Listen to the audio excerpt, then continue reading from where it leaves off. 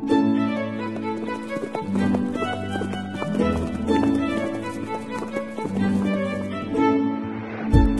listening to Nick Luck Daily. This edition is brought to you by FitzDares, by the Racehorse Owners Association, and by the Breeders' Cup.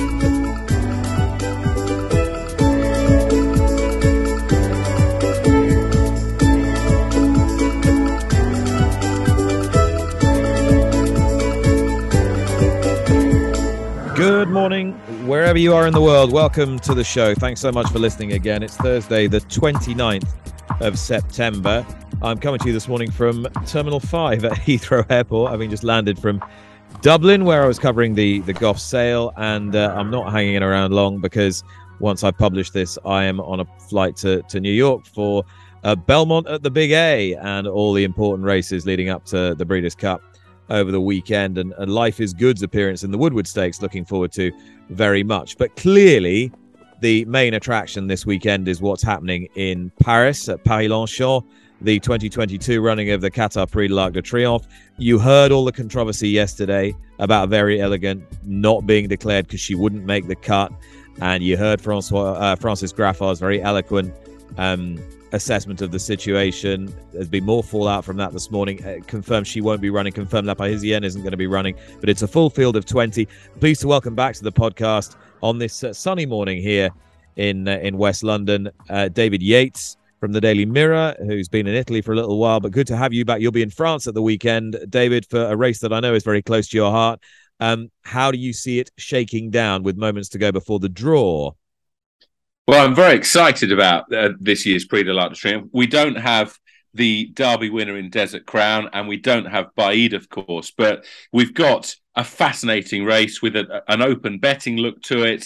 Luxembourg, of course, who is the favourite in Britain, just that one defeat when beaten in the Guineas, and has powered back after missing the summer with a muscle injury. Alpinista, of course, for Sir Mark Prescott.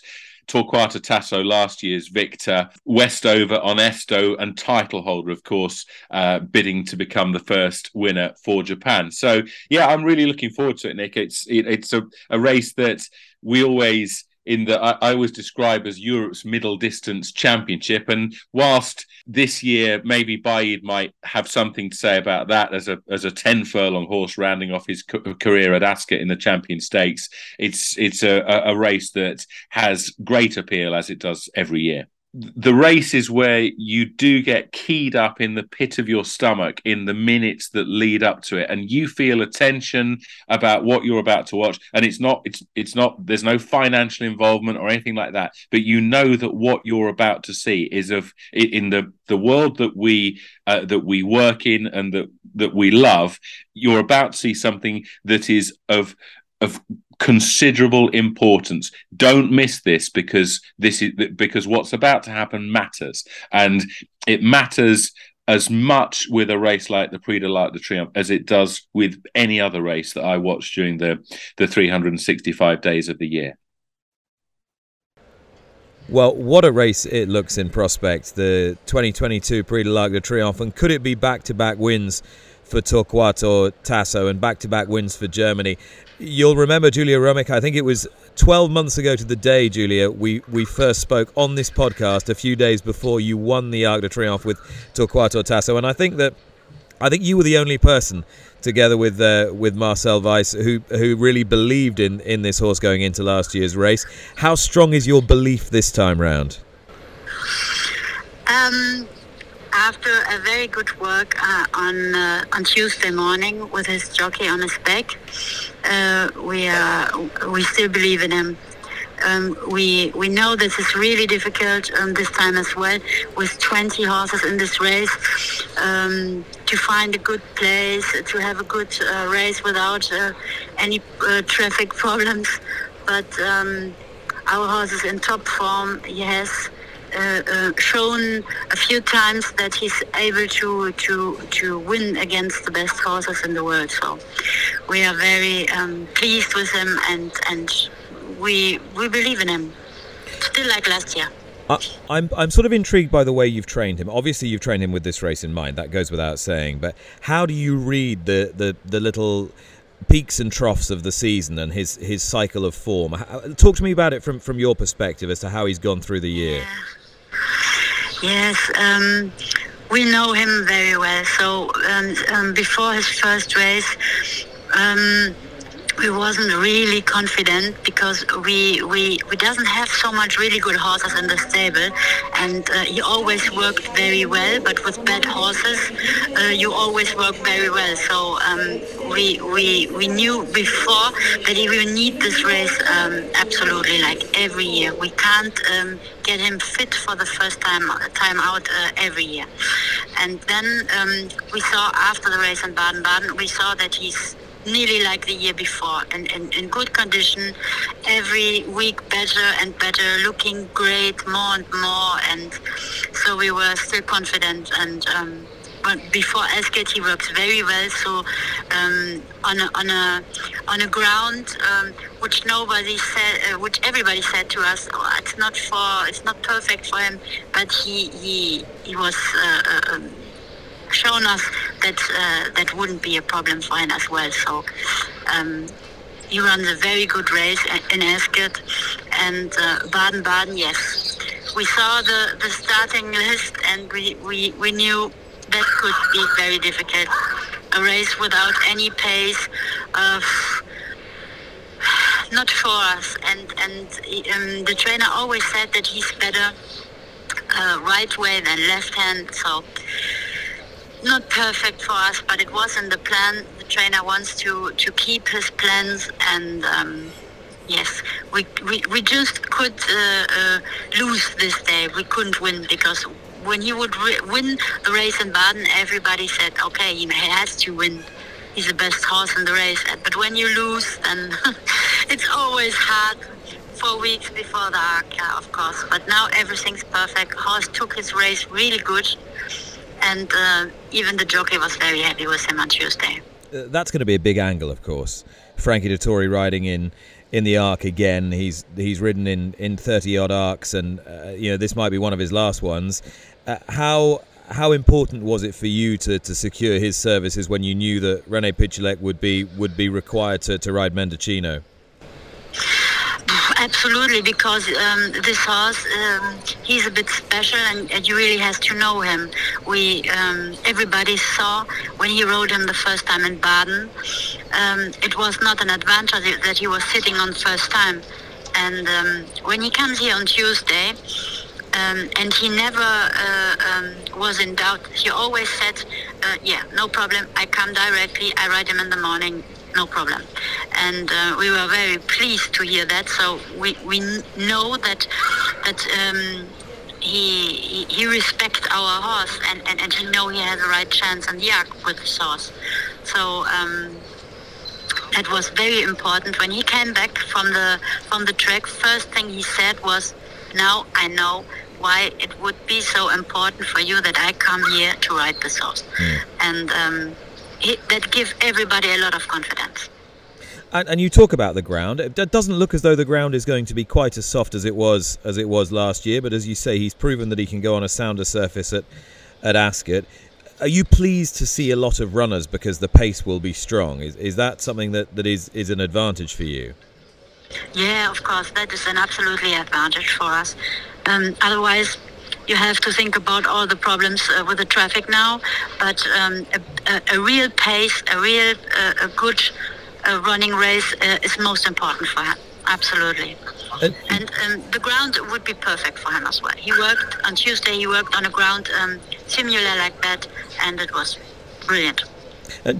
Julia, I'd love to know from you how much more profile this has given you and the stable since his win in the ARC, what it's done for you and what it's done for German racing as a whole.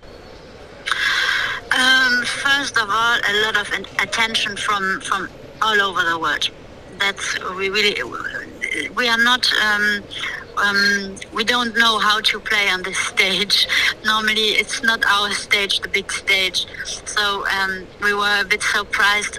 A lot of people called us to visit the horse, to visit the stable. We had a lot of attention from all over the world, from newspaper, from television and radios, and yeah, we enjoyed as much as possible. and you have to enjoy it when it's going as well as it is. Is it definite that this will be his final race, or is there a possibility of going to Japan or elsewhere? Yes, that is a possibility. We will see how the horse is when he's coming back from Paris, and even the results. So I think when he would really win his second arc, he wouldn't go to Japan. But the owners and the trainers, they will find the right decision at the right time. Wishing it's really it is possible. Yes. Wishing you the very best, Julia. Thanks so much for your time this morning. Thanks, Nick. It was a pleasure. Julia Rummick there, who's been a huge part of the training of Torquato Tasso, who's a trainer is Marcel Weiss, but Julia is very much alongside him every step of the way, and she's been a brilliant communicator as well, and it was great to have her on the podcast a year ago. Torquato Tasso has won the race. He became the third German winner of the race last year, following Star Appeal in the 1970s and then Daydream, a brilliant mare in 2011. If he were to win this time, he would make Frankie Dettori a 7-time winner of the Arc. He already holds the record with 6. He's ridden, as I say, in 30-odd Arcs, which is just astonishing. And Torquato Tasso would join an incredible list of horses to have won the race twice. Tsar, Motrico, Corrida, Tontiem, and then in the modern era, Rebo, Alleged, and the 2 great mares, Trèves and Enable. Dave, you listened to some ARC press calls yesterday and picked up a few other bits and pieces. There are a couple of France Gallo calls yesterday, and Aidan O'Brien was first up. He didn't say much that would surprise us, really.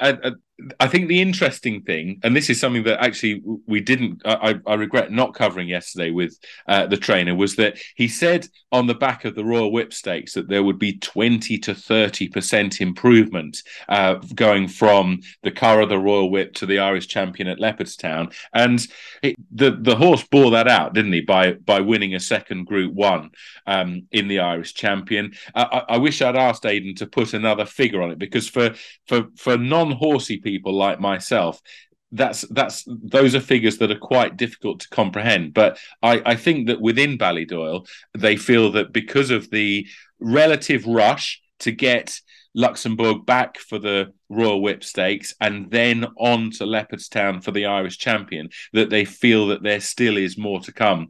We also had the connections of title holder up too. And I think that the main question mark with this horse has been how he's going to cope with softer ground at Paris-Longchamp on Saturday. And most of title holders' form, when you look at the database, you'll see that it's good to firm ground. Kazuo Yokoyama, the jockey, was riding title holder when he worked yesterday in France yesterday morning, and said the ground was very soft, but my horse didn't have any problems going through it, and I have a very good idea now how he is going to be in this race. So the jockey at least is convinced that a softer playing surface in Paris this Sunday won't be to the detriment of title holder, as he bids to end that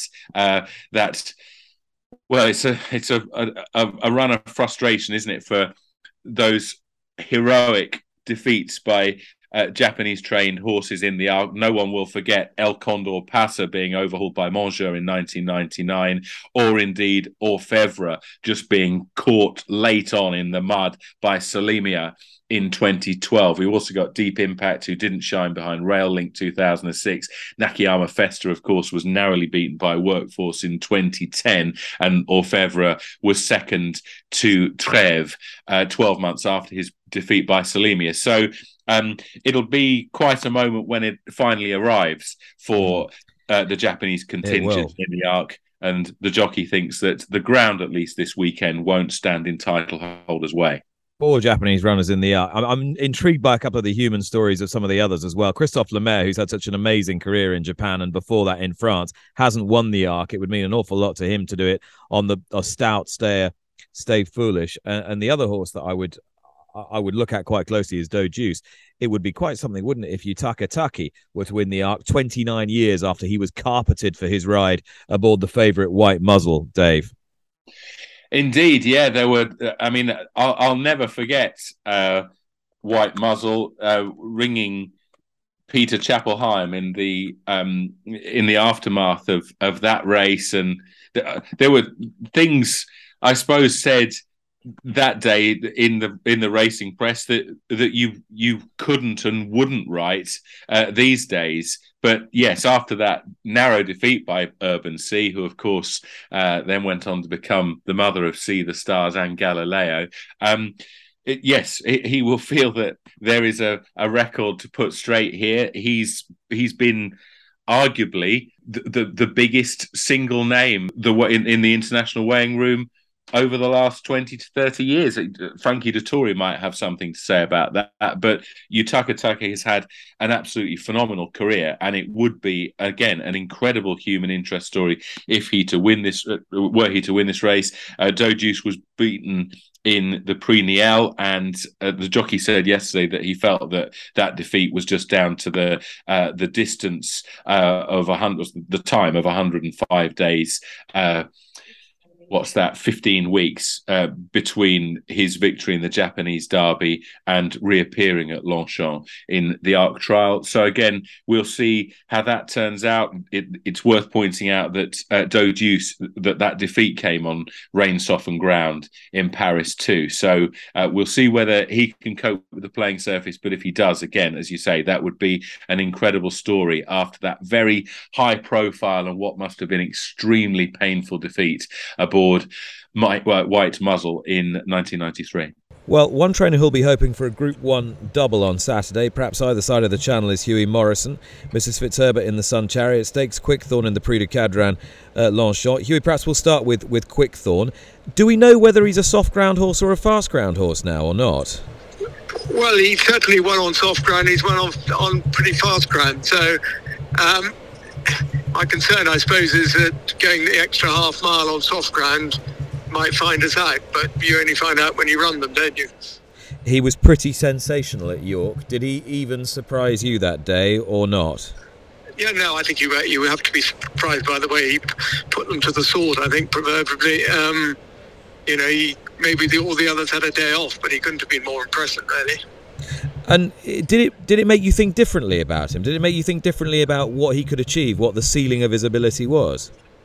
I think we felt we were progressing, but nothing had showed us that we'd progressed to that level. So we definitely felt we shouldn't be put off running against the likes of Kyprios and Truchans and Stradivarius. Yeah, he seems well, but we'll find out if he doesn't run his race on Saturday. We'll know that he's probably had enough for the year.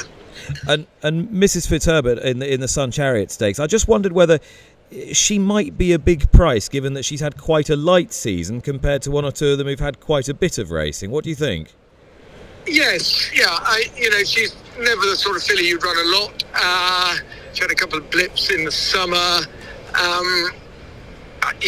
She did run in France only 12 days ago, as we speak. So it's not my preference to run her quick, but this is the only race which is left for her this season, and she'll probably retire at the end of the season anyhow.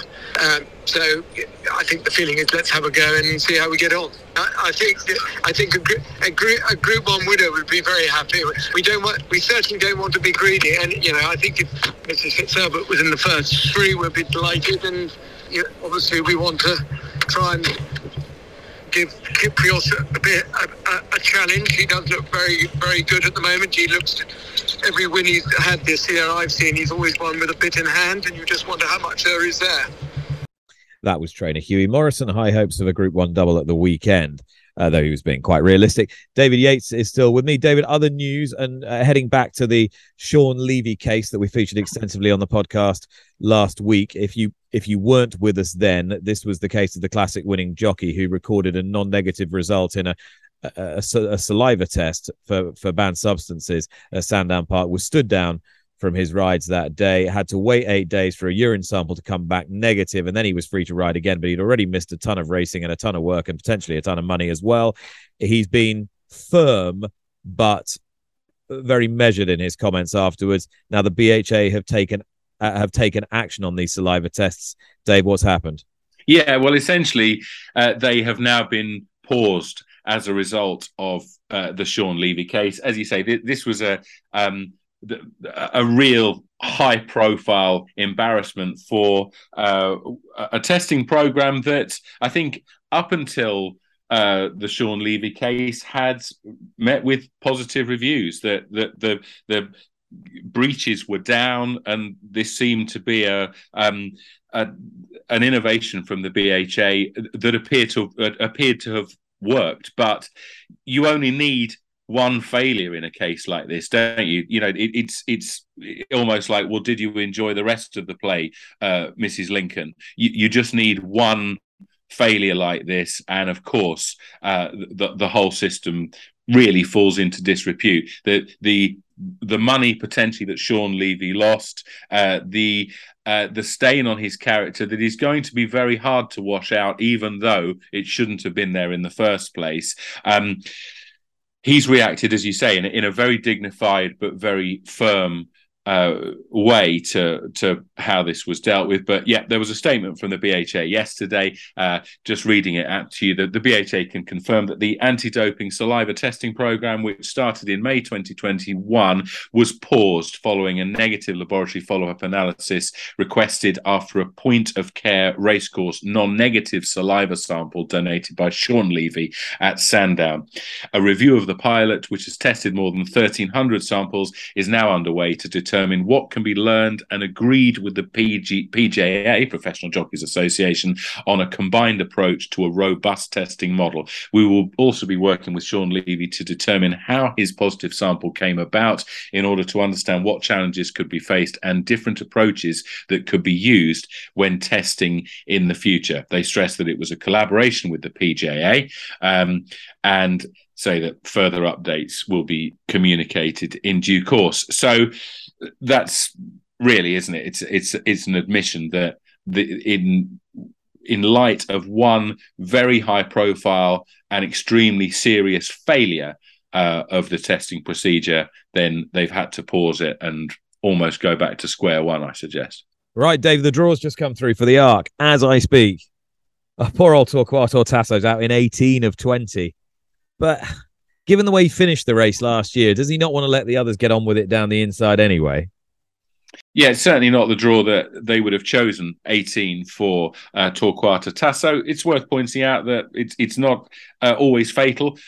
Golden Horn was 14 under Frankie Dettori in 2015, and that was one of his career highlights that day. I think Torquato Tasso's got an excellent chance despite what would be a less than ideal draw. I think that Dettori, as you say, will let them get on with things and then try and play his hand late. Conditions will be absolutely ideal for this horse. And it's interesting that after Torquato Tasso was beaten by Mendocino in the Grosser Preis von Baden, Dettori was anything but a downcast figure. He said that he needed to get to know this horse better.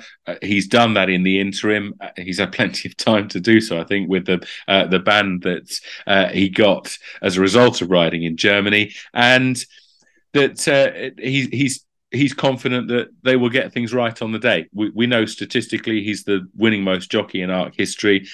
He's the jockey that you would certainly want on your side in this race, and I'm sure that he'll be putting together a plan, even as we speak, to overcome that draw in 18. I think Torquato Tasso's got an excellent chance of joining the band of multiple Arc winners. So install 2, Vidani. Leading 3-year-old Fancy for France with Christophe Soumillon, no man more experienced or better around Paris-Longchamp. Is stall 2 an advantage in a field like this, Christophe, or not? Do you want to be as tight down to the rail as 2? Nobody really knows.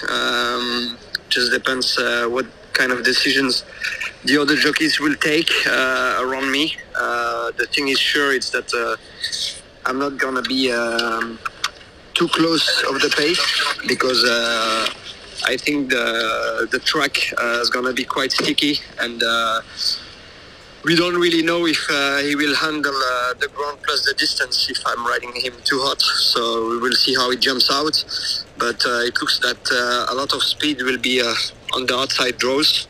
So I think if we can get covered after a few strides and just wait in the middle of the pack.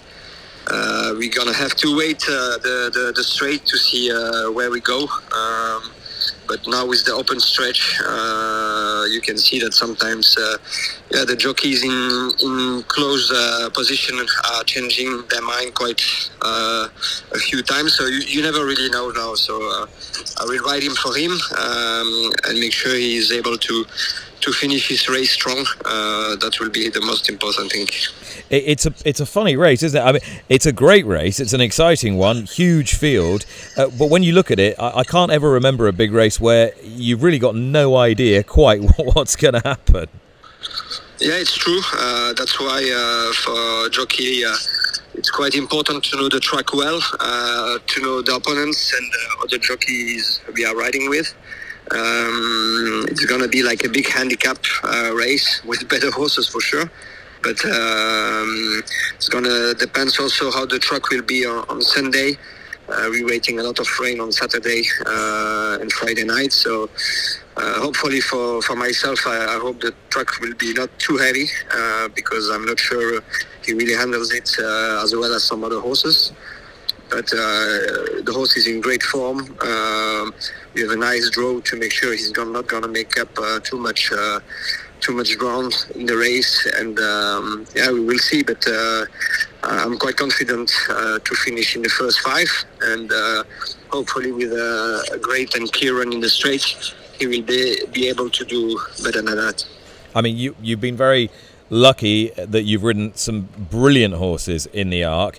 Do you think he has a touch of real brilliance about him?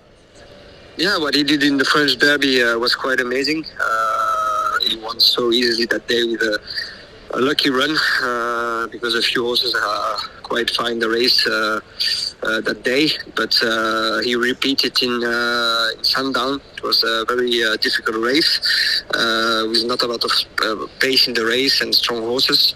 And he did it well. So last time in Ireland, I'm sure he wasn't 100% fit. He's much better now. The only worry now will be the ground, soft and heavy ground, plus the distance. That's the only interrogation we have. But for the rest, the horse looks great since his run. So I hope now he will just give us one more great run. Christophe, thanks so much. Thank you. All right, thanks to all my guests today. David Yates is still with me and has a tip for you for today. We're going to Chelmsford for the 8 o'clock race and the top weight number 1 High Velocity. Back to winning form on the all-weather at Southwell last time. That was at the end of August, and I hope can follow up 29 days on. Number 1 High Velocity in the 8 o'clock race at Chelmsford City. That was Thursday, September the 29th. Dave, thank you very much. Thank you for listening. I'll be back from New York tomorrow. I'll see you then. Bye-bye.